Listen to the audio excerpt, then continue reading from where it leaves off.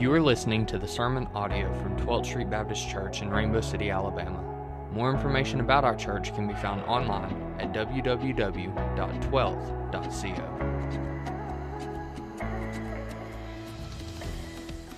Good morning, everybody. It is good to be with you this morning. I hope you'll turn in your Bibles to Ephesians chapter 5. We're continuing into the end, the last section of this particular series, Walk This Way. We're going to be in Ephesians 5:15 through 21. If you would turn in your Bibles there. And I want to just start off by asking a couple of questions to you. Now, I don't know about you, but I often think that it's because back in this time frame we're about to talk about, that it was because I was young. Maybe because I was young, didn't have the responsibilities that I have now, didn't have the career. I was more free in those young days to not have to worry about so many things impinging upon our time and our timelines and our busyness of life. But it feels like as we not only grow older, but as things move forward in our culture, things just keep getting busier and busier and busier. I don't know if that's how you feel or not, but that's how it feels to me. I would say that it had a lot to do with when we were young, we didn't feel the pressure of that. But I also do think that more and more often, things are just kind of bleeding over into different parts of our lives and taking away any free area we had, any kind of downtime that we had. I mean, most of you have a hard time probably sitting still for more than 5 or 10 minutes without flipping through your phone, looking at something for news or tweets or updates on something on Facebook that's so important that you can't be present in the moment. Amen. Just a few of us have those kind of troubles. Or we pack our schedule so tightly that we don't have time to breathe at all. I mean, I'm trying to practice the Sabbath on a regular basis with our family, and it's hard to protect a day for where it doesn't mean you don't do anything. It just means where you're trying to recharge around the Lord and lead your family to worship the Lord together. And I think that's difficult for us. Everything has bled over. Our sports bleed into what's known in the past as our kind of holy days on Wednesday and Sunday. We have life, and the people in your jobs don't tend to care anymore that you don't want emails at home on the weekend. I'm guilty of sending them out. I'm guilty of receiving them. We are busy, and I'm afraid that it has impacted not only our lives in the scheduling sense, but that it has affected our walk with the Lord insofar as we haven't left much room. We filled so much of our lives up with stuff and things and events and necessary things that we haven't left a whole lot of room for making sure that we're walking in such a way that we are filled and being filled with the Holy Spirit. And that is to a great detriment of the church. We often wonder why the church internally, the people in the church don't look much different than the people not in churches, not gathered together as believers. We often wonder why things happen and they're just displayed across the 24-hour, 7-day-a-week news cycle, and we see the fall of leaders in the church world and Christianity over and over and over again. We've seen it in our own community over and over and over again, and we often see that and we're not surprised anymore. And I wonder if part of that is because the folks who have fallen didn't leave any room, any time in order to spend their time with the Lord to be filled with the Holy Spirit. One of my favorite old dead guys, as I refer to them, used to say that the busier his day became on the schedule, the more time he had to start the day in prayer. On the busiest of days, he would spend multiple hours in prayer. This is not to be a beat down on you. It's hard to stay focused on our walk with the Lord. But I want to encourage you today that I think the Lord is going to clarify for us a few things. One, I think He's going to show us what it means to be filled with the Holy Spirit. There's a lot of ideas about that running around in churches and in churches, out of churches, various denominational viewpoints. We're not going to get into all those things, but I want to let the Scriptures tell us what it does mean to be filled with the Holy Spirit. And then I want us to see what are the evidences that you are or are not being filled with the Holy Spirit. It should be helpful for us today.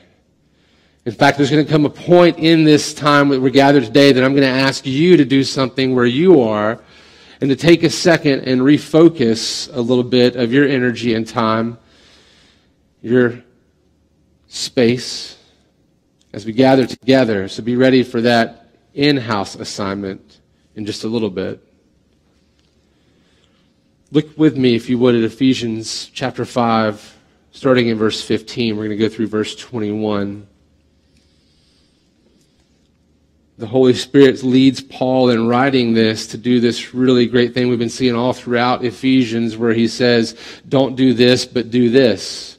Or do this, don't do that. He does this compare and contrast kind of thing. It doesn't change here. It's the same. Look in verse 15. Look carefully then how you walk, not as unwise, but as wise, making the best use of the time, because the days are evil. Therefore do not be foolish, but understand what the will of the Lord is. And do not get drunk with wine, for that is debauchery, but be filled with the Spirit, addressing one another in psalms and hymns and spiritual songs, singing and making melody to the Lord with your heart, giving thanks always and for everything to God the Father in the name of our Lord Jesus Christ, submitting to one another out of reverence for Christ. Now I'm going to stop and I'm going to pray for us. And I'm going to pray that as we read this again in a moment, that all the things that are distracting you right now, that the Lord would remove that for this moment and we would simply steep in the Word together. And that He would do miraculous things within us. So let me pray and ask for that. And if you agree with my prayer, say amen with me at the end. Father, I need you to part the way in my mind, to clear out the space that I might hear your word. I'm sure I'm not alone. God, we stand before you, we sit, we gather before you together as broken people in need of your healing grace that is only found in your Son, Jesus. So I pray this morning that whatever hinders us from being filled with your Holy Spirit, that you would make it evident and we would discard it or reprioritize it. That we'd be sensitive to the leading of your Holy Spirit, that we would not quench your Spirit, but we would walk in your grace and mercy, and we would revel in your presence this morning. Lord, do not leave us as we are. In Jesus' name we pray. Amen. Verse 15 again, one more time.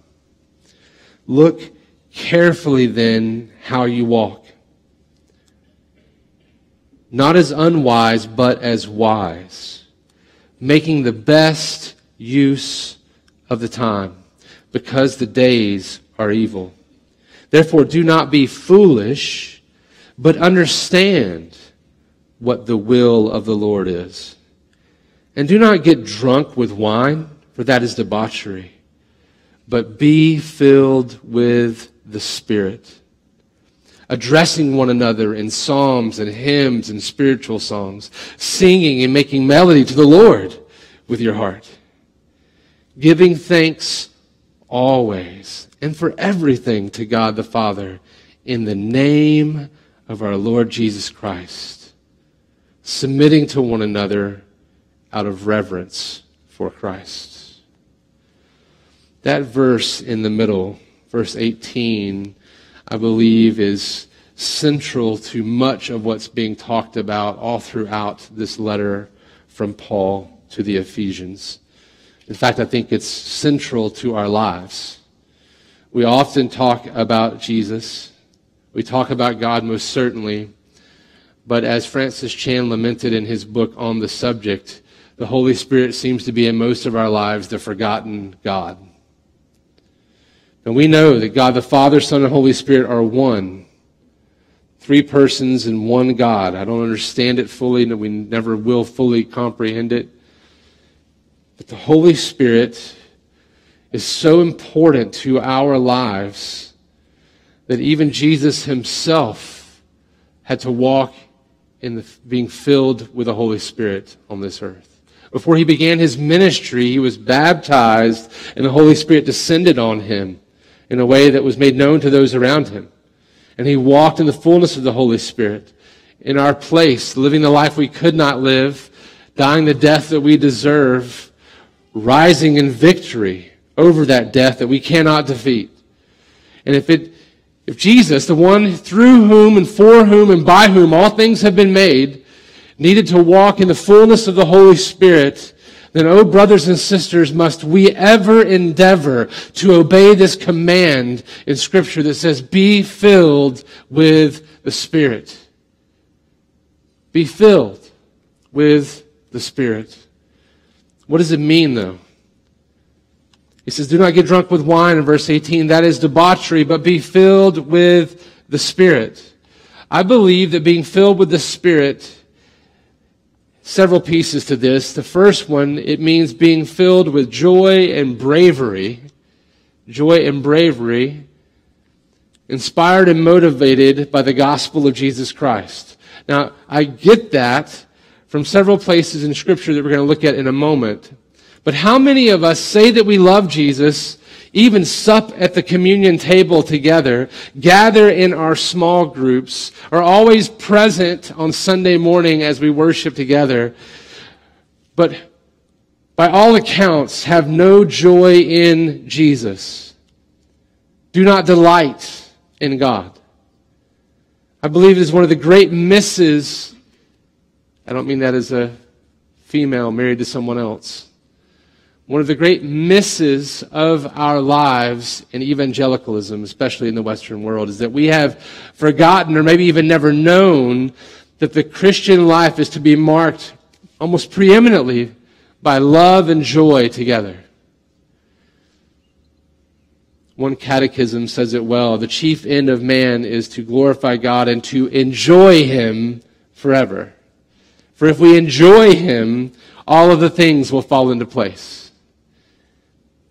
But how many of us, if we were to run into an old friend, or if we were to rub shoulders with people that have known us for quite some time, and we were to ask the question, hey, what would be a good definition of how you know that I have a relationship with God? I wonder how many would say that it's joy or bravery that would mark us as Christians. You see, relationship with God can be feigned before many people. It can be feigned by many means. But the absence of joy in Jesus tells a different story, brothers and sisters. And if your joy has grown cold, it is not because Jesus is no longer worth it. If your joy is not present, it is not because He has left you if you are His. It's because we have grown cold. Look at the words here. Why would the Holy Spirit lead Paul to write these words? Do not get drunk with wine, for that is debauchery, but be filled with the Spirit. On the surface, you could easily say that he's saying don't live like the world. He's been saying that for a while now here in this passage, in this letter. And that is true, I believe. But why would he say don't be drunk with wine, but be filled with the Spirit? It must be that there are some similarities and that there are some obvious differences. It's a compare and contrast in some ways, if you might. Let's try to unpack it just a little bit. I believe that when you see somebody who gets drunk, I was a fraternity guy, frat boy, if you will. I saw a lot of drunkenness in my college days. No admission of guilt in that statement, just saying I saw a lot of it. And I can tell you some things that often came out in drunkenness, things you all know about, loss of inhibition, so that people say and do things they would not normally do when they were not intoxicated, right? They would get up and confess or profess love for someone that they would not ever do if they had not had a couple of drinks. They would get up and tell you exactly what they think about you or politics or something else in the world that they would not do if they were not intoxicated. And they seem to not care and think that they're 10 foot tall and bulletproof when they're 5'3" and can't run fast, right? There's some similarities here because in the Holy Spirit, although alcohol is a depressant and does damage to you, stopping you from thinking and being aware and being on your toes and being keenly aware of your surroundings, Unlike alcohol, the Holy Spirit does the exact opposite of that. It makes you circumspect. He brings clarity to your mind. But as you walk in the Holy Spirit, you too should be filled with bravery and happiness, like you see a lot of drunks even having, right? A lot of happiness, but it's deeper rooted joy in Jesus. And that's kind of where the similarity is in. But let me give you an example. You may think that's crazy that you would relate those two together, but no, it's not. Acts 2. You don't have to turn there, but make a note to go back and read Acts 2. You're familiar with it. It's when the disciples are in the upper room waiting for the Holy Spirit to come. Jesus told them to wait for the Holy Spirit. The Holy Spirit comes in like a rushing wind and falls on the disciples. They go out into the streets. They begin speaking of the excellencies of God and especially about Jesus. And all the people are amazed at them, and they begin to look at them and say, these men must be drunk. You remember? They saw their bravery. They saw their joy as they reveled in the excellency of God and His presence in full, as they were filled with the Spirit. And they looked at them and thought they must be drunk. And they were quickly corrected. See, when you were filled with the Spirit, you were not 10 feet tall and bulletproof, but you have a Savior who's defeated the enemy and defeated death in your place, and no one can stop Him. You fear Him because He is awesome and mighty, but you fear no one else. You will do what is right and good, and you will speak the truth in love because He has changed you and He is filling you in His power. Why do you think Jesus told the disciples to stay put until the Holy Spirit came? Because it would make everything different. Who are these men, these uneducated men, speaking these truths with such passion and fervence? It's because they were filled with the Holy Spirit. This verb, I'm going to get into Greek a little bit. Are you ready for that? Okay, ready? This verb here, I'm not going to make you learn any Greek, but this verb for be filled is a present passive imperative. And you're like, what does that matter? I'm going to explain what that matters. It's a present passive imperative. If you remember 8th grade English, maybe even earlier for some of you, I don't remember many things earlier than 8th grade when it comes to school. I don't know if I have enough room to keep it or if I just blocked it out. I don't know which. But an imperative, that present passive imperative, that imperative part means it's a command. This is not whether or not you want to do this. You can't just decide daily if this is what you should do. God is saying, do this. Be filled with the Spirit. And by the way, don't get drunk. Be filled with the Spirit. It's a command. It's an imperative. It's for everyone too. It's not just for the Christian elite. That means, yes, if you became a believer yesterday or in this service, He's commanding you to be filled with the Holy Spirit. It's a command. The passive part, present passive imperative, the passive part is this. This is the really cool part. You can't make it happen all on your own. It happens to you. That means someone else acts upon you. God, the author of all things, who's created all things, who's powerful over all things, is the one who fills you with the Holy Spirit. And He commands you to be filled, but it's passive because God's the one that does the filling. The beauty of sanctification, that's that part where after you've been saved until He takes us home to glory, that beautiful part of the salvation that continues on is this work together with God. And I don't fully understand it. I don't know if we ever will. Just like the Trinity, we can't understand a lot of the stuff about God because He is beyond us. Thank you, Lord, for being bigger than us, right? But in this, we know that He works in us and through us, and we work together. So it's a command to us to be filled, but He's the one that does the filling. It's passive. This should lead us to an extremely humble estate. You can't make it happen. There's no magical incantation. You can't pray hard enough just to make it happen of your own volition. You can't read the Bible long enough. You can't come to church enough times. You can't get together with other people and talk about God enough for Him to fill you. And you also can't get into this crazy frenzy where you just usher in the Holy Spirit to make Him do whatever you want to do. That's not the way it works. He fills you. He's the one. It is a present passive imperative. Here's where it gets a little different in the Greek, not always the same in all languages, but in the Greek, when it says present, it doesn't just mean in the now. It has this idea that it's in the now and it continues on. It's forever going, continual action. So when he says, be filled with the Holy Spirit, he's saying this: I'm commanding you to be filled, and I'll be the one that fills you, and to be filled today and tomorrow and in the morning and at noon and at night. Always be filled with the Holy Spirit. Always. And I understand why we're scared to talk about the Holy Spirit, because we've seen so many people use Holy Spirit language and biblical passages to lead into things that don't seem to be very biblical at times. But I'm here to tell you, just because people do something wrong with something good doesn't mean that we should not be pursuing what the Bible says to do. We need to be filled with the Holy Spirit, brothers and sisters. The Christian life is not easy. We must strive for this continually, but it is worth it, I promise. I promise. And we cannot do it alone. This is corporate again. We need one another. Can I be pitiful for a second? One person said, sure, thank you, Dave. I'm going to take that's for everybody. Last week was my birthday. Many of you wished me happy birthday. I'm very thankful. I really had one idea of one little thing that I wanted to personally do for my birthday, just for me, selfishly for me. And all the pieces, not many of them, that needed to come together to make it happen, just never came to fruition. Not because somebody messed it up, not because people just didn't do the thing that they should have done. None of that at all. I didn't tell anybody I wanted to do it. It just wasn't possible. I just knew it wasn't possible. The things that would have had to happen to make it happen, it just wasn't possible. It included having a friend. And that particular friend couldn't be present the way I wanted them to be present.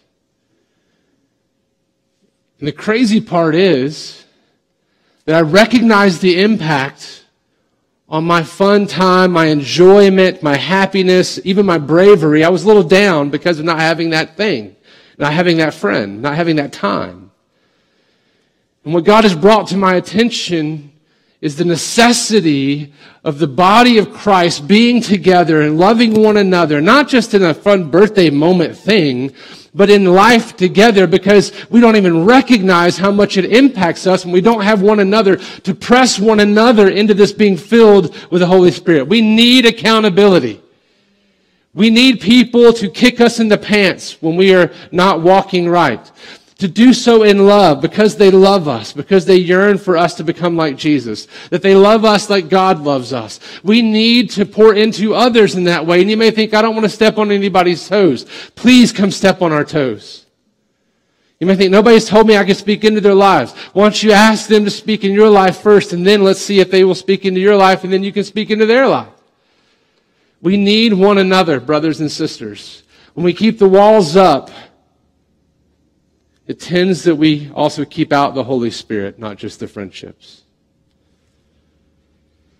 Being filled with the Holy Spirit means experiencing the fullness of joy in Jesus and walking bravely in His presence. Let us step out in bravery and joy and be filled with the Holy Spirit. Man, that's a long time on number one. Look at verses 15 and 16. Look carefully then how you walk, not as unwise, but as wise, making the best use of the time, because the days are evil. Look carefully. In other words, be circumspect. Be fully aware, cognitively aware. Be intensely aware of the eternal realities of your every moment. And then, not as unwise, but as wise. That's walking in the Holy Spirit. Making the best use of the time. And that word there actually means buying back the time. Redeeming the time. Every moment with spiritual wisdom and intentionality. So look at it that way again. Be circumspect in how you walk. Not as unwise, away from the Holy Spirit, but as wise, filled with the Holy Spirit. Buying back every moment of time, because the days are evil. Are you walking in every moment keenly aware of your frailty and your need for the power of Jesus Christ in your life? How do you respond to the interruptions and the distractions that enter in? How do you respond to the people that bring the interruptions? God humbled me greatly even yesterday in my response to interruptions that turned out to be divine appointments that I failed in. How do you respond? When you are being filled with the Holy Spirit, God will fill you with His wisdom and understanding and the knowledge of Him and the gospel of Jesus. This is how He works. He will guide you into imitating Him and loving others like Jesus has loved you. He even talks about it in something we've already studied, Ephesians chapter 3, verses 14 through 19. For this reason, Paul says, I bow my knees before the Father, from whom every family in heaven and on earth is named, that according to the riches of His glory, He may grant you to be strengthened with power through His Spirit in your inner being, so that Christ may dwell in your hearts through faith, that you, being rooted and grounded in love, may have strength to comprehend with all the saints what is the breadth and length and height and depth, and to know the love of Christ that surpasses knowledge, that you may be filled with all the fullness of God. You see, the Holy Spirit will bring to your mind the understanding more and more of the gospel, so that He impacts you in your mind and presses it into your heart, and it will change you. The more you know about Christ, the more you steep in the gospel, the more He will work in you and shape you and change you into the person you're supposed to be, looking more like Jesus. It's how He works. Being filled with the Holy Spirit means walking circumspectly, taking hold of every moment with an eternal awareness of our circumstances and leaning into Jesus. It's hard work. It's worth it. Can't do it alone. We need one another. I need you.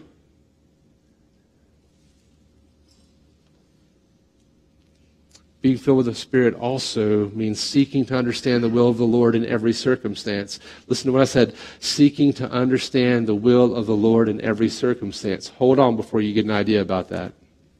Verse 17.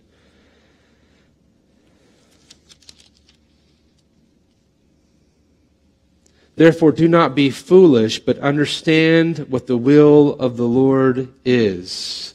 This is not simply talking about you figuring out what God's will is for you at any particular moment, about who you should marry or which road you should take at this particular juncture in your life. The commentator, theologian Peter O'Brien, puts it well. He says, in our contemporary context, the Lord's will is frequently understood by Christians to refer to matters of personal guidance, and thus to God's immediate plans for their future. But the divine will in the Pauline letters, particularly in Ephesians, has a different focus without neglecting the personal dimension. The will of God is closely related to, even identified with, God's gracious saving plan, and as a significant element of this, the formation of a people into the likeness of Christ who will be pure and blameless on the final day. Look at verse 17 again. Let me reiterate.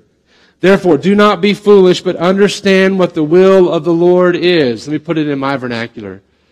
Do not be foolish and get distracted, but understand the will of the Lord is to seek and to save the lost and to turn every one of us into the image of Christ.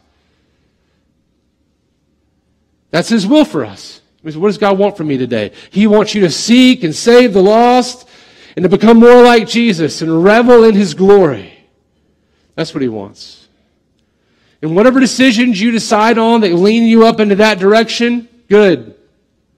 That's a good decision. Whatever would distract you away from that, bad decision, foolishness. Don't be foolish, but understand what the will of the Lord is. You may think that sounds a little much. Let me just read Ephesians 1, 15 through 23. Just let it pour over you. Listen to this. For this reason, because I have heard of your faith in the Lord Jesus and your love toward all the saints, I do not cease to give thanks for you, remembering you in my prayers, that the God of our Lord Jesus Christ, the Father of glory, may give you the spirit of wisdom and of revelation and the knowledge of Him. You see that? Not the knowledge of what you're going to do tomorrow, and the knowledge of Him. He goes on, having the eyes of your hearts enlightened, that you may know what is the hope to which he has called you, what are the riches of his glorious inheritance in the saints, and what is the immeasurable greatness of his power toward us who believe, according to the working of his great might, that he worked in Christ when he raised him from the dead and seated him at his right hand in the heavenly places, far above all rule and authority and power and dominion, and above every name that is named, not only in this age, but also in the one to come. And he put all things under his feet and gave him his head over all things to the church, which is his body, the fullness of him who fills all in all. In other words, this knowledge about God's will is God's will for you to be brought into the kingdom of God, and about your place in bringing others into the kingdom of God, and about together how we become more like Christ as the kingdom makers and movers in his kingdom, pointing to his glory. It's about him. That's his will. It's about you and I getting brought into the family of God when we do not deserve it. It's about reveling in that truth and enjoying him and understanding those things. But now we must ask the question, are you being filled with the Spirit? Are you walking in the Spirit? Let's look at some evidences. What are the evidences of walking in the Spirit? The remainder, verse 18, and do not get drunk with wine, for that is debauchery, but be filled with the Spirit, addressing one another in psalms and hymns and spiritual songs, singing and making melody to the Lord with your heart. Look at verse 19 again. Addressing one another in psalms and hymns and spiritual songs. Psalms, the old good stuff. Hymns, the things that at that time were pretty new, but everybody was learning them together as new things were being written. And then spiritual songs, that's just the other stuff that just kind of comes out of you. Back in the early church, sometimes people would just be tasked with like singing to the Lord. Even if you're a clanging gong, sing to the Lord. Whatever the Lord puts on your heart. I watch it in my house daily for my children. It always leads me to weep joy and lament my own fruitlessness in that area. Addressing one another in psalms and hymns and spiritual songs. Being filled with the Spirit will be evidenced by your, this is my favorite phrase, way to say it. Being filled with the Spirit will be evidenced by your bleeding Jesus. Sounds kind of gross. Let me unpack it. Say it this way. If you're being so saturated and filled with the Holy Spirit that it will just fall out of you wherever you go. Addressing one another in psalms and hymns and spiritual songs. How weird would it be when you walked in the door and everybody just sang to you?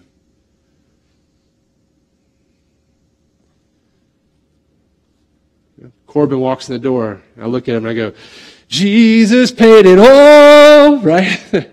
Amen, brother? He's not going to do it back right now. I'm not going to do any more of it. Wouldn't it be good? Man, our hearts so filled that we sing psalms and hymns and spiritual songs to one another? To one another. It's talking about one anothering here. To one another. When you're around your brothers and sisters, what comes out of you? Sports? Politics? Crudeness? Psalms, hymns, and spiritual songs?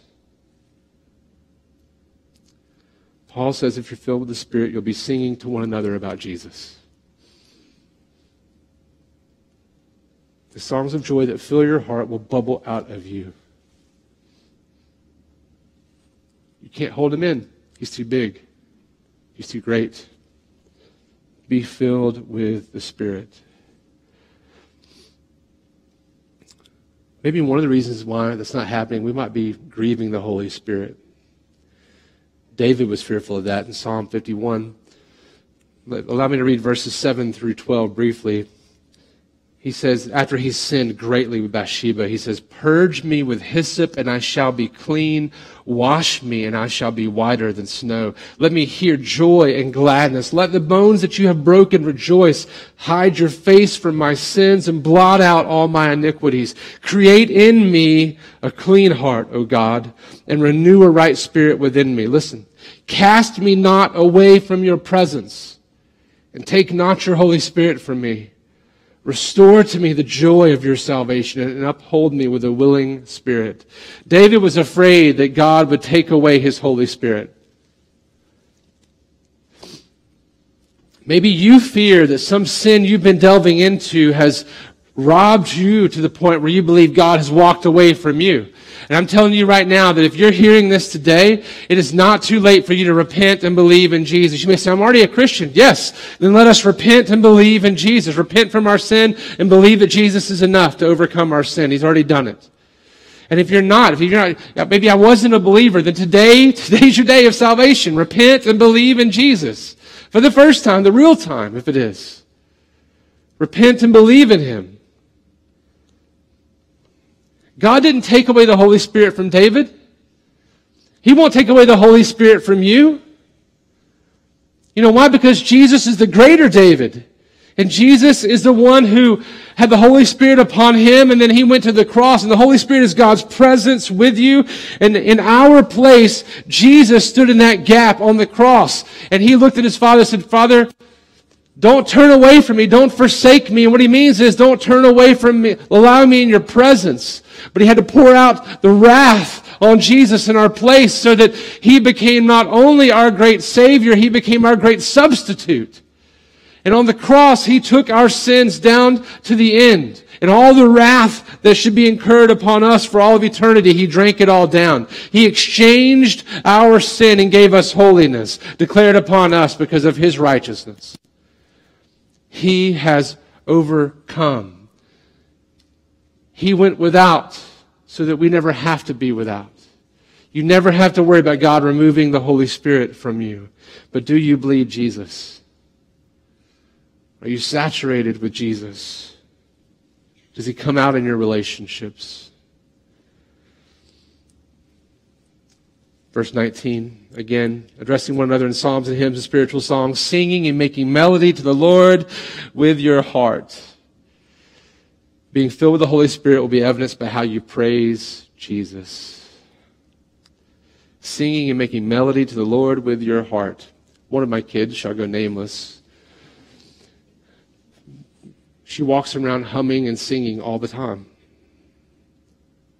Sometimes to the point where it could be, I'm her dad, I can't say it would ever be, but it could be annoying to some.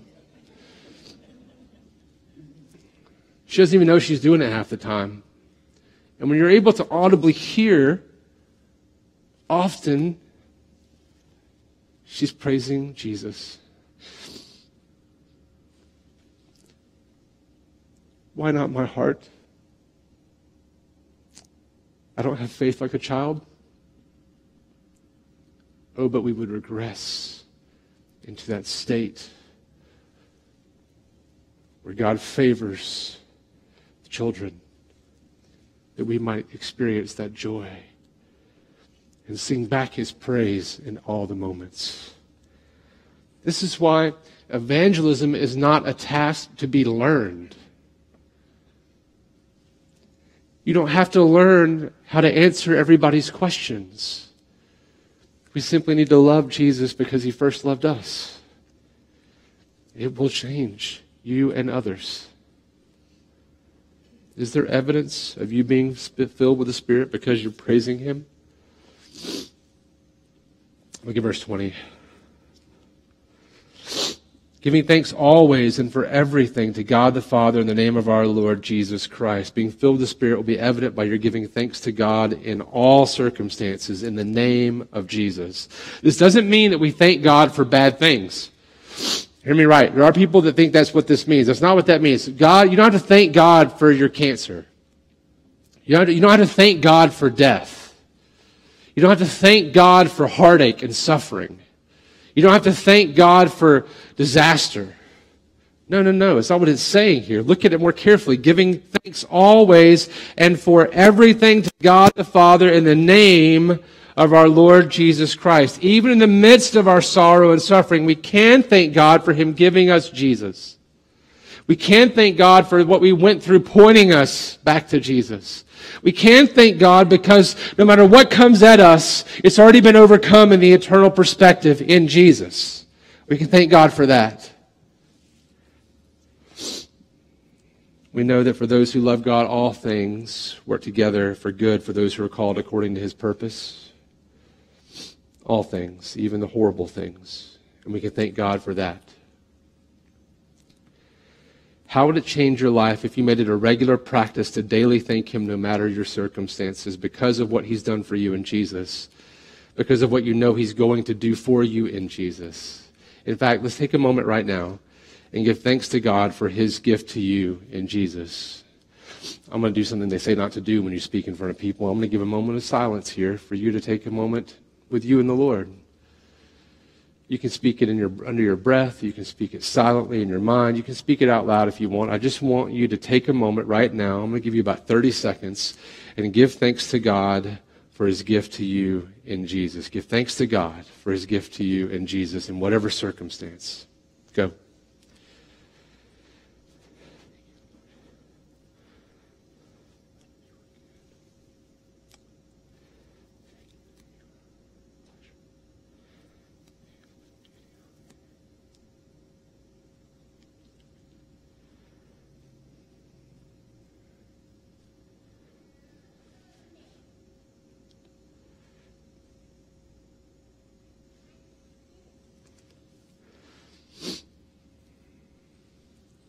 Daily thanking God will change your life. Best begin that way. Makes the day go by better, no matter the circumstance. And lastly, submitting to one another out of reverence for Christ. This is an evidence. Being filled with the Holy Spirit will be evidenced by your humility in your relationships, i.e. submitting to one another out of your fear of Christ. That word there is the Greek word phobos, where we get the word phobia.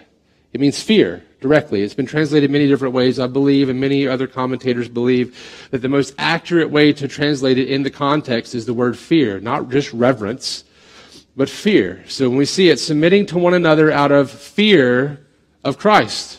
For Christ. You can tell a great deal about our walk with God by how we treat one another. You can tell a great deal about your walk with God about how you treat your spouse, how you speak to your spouse, how you respond to your spouse. Do you chastise? Do you yell at?